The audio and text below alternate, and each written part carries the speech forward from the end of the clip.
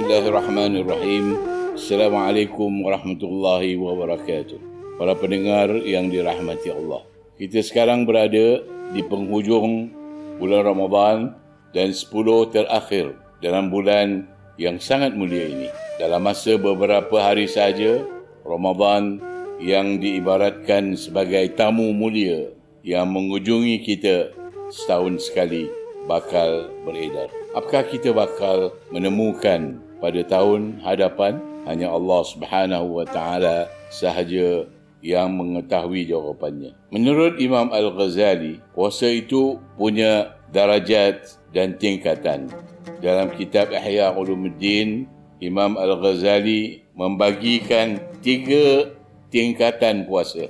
Ya'lam anna as-sawma 3 darajat. Saumul umum wa saumul khusus wa saumu khususil khusus.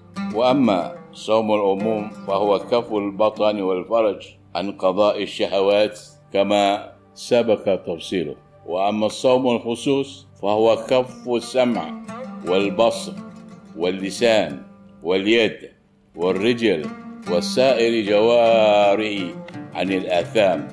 Amma saumul khusus al-khusus wa saumul qalb عن الحظم الدنية والأفكار الدنيوية وكفوا عما سوى الله عز وجل بالكلية ويحصل الفطر في هذا الصوم بالفكر فيما سوى الله عز وجل واليوم الآخر. Artinya, ketahuilah bahawa puasa ada 3 tingkatan. Puasa umum, puasa khusus dan puasa paling khusus. Yang dimaksudkan puasa umum ialah menahan perut dan kemaluan dari memenuhi keinginan syahwat. Puasa khusus ialah menahan telinga, pendengaran, lidah, tangan, kaki dan seluruh anggota tubuh dari dosa. Sementara puasa paling khusus adalah menahan hati agar tidak mendekati kehinaan, pemikiran hanya dunia dan memikirkan sekalian Allah Subhanahu wa taala untuk puasa. Dan yang ketiga ini, syahmul khususil khusus, disebutkan batal bila terlintas dalam hati pemikiran selain Allah Subhanahu wa taala dan hari akhirat. Maka bagaimanakah ibadah puasa kita tahun ini? Apakah kita telah dapat menikmati keindahan puasa dengan peningkatan diri supaya lebih membebaskan hati dan rohani kita menuju kepada rahmat Allah Subhanahu wa taala.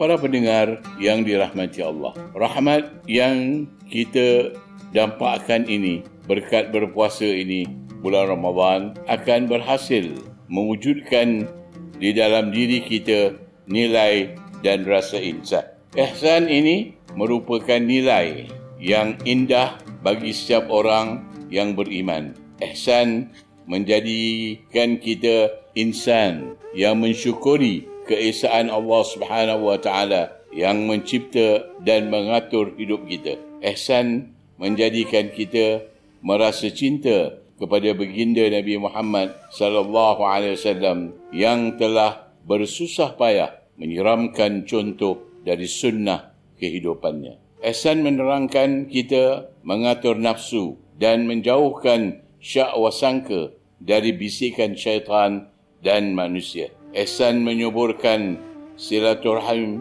sesama kita, baik sebagai anak kepada ibu bapa, baik di antara suami dan isteri maupun sesama manusia, sehingga kan kita bersikap ihsan kepada sekalian makhluk ciptaan Allah Subhanahu wa taala yang Maha Esa. Wabtaghi fima ataka Allahu ad-daral akhirah wa la tansa nasibaka min ad-dunya wa hasin kama ahsana Allahu ilaik wa la taghi al-fasada fil ard inna Allaha la yuhibbul mufsidin.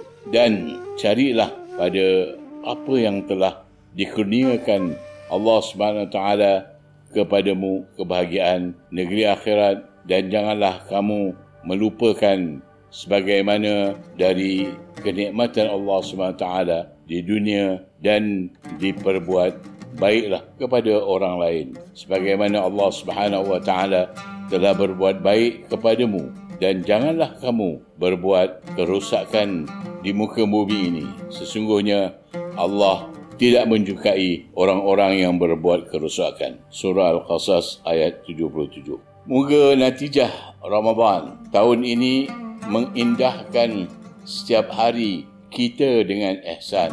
Marilah kita sentiasa berbuat baik dan jangan berbuat keburukan. Para pendengar yang dirahmati Allah, Rasulullah SAW telah berpesan dalam sebuah hadis yang diriwayatkan oleh Abdullah bin Umar. Baginda bersabda, Ar-Rahimuna yarhamuhumur Rahman, yarhamu man fil ardi yarhamkum man fis sama. Yang artinya, orang-orang yang berkasih sayang akan dikasihi oleh Allah Subhanahu wa taala yang sifatnya Maha Pengasih.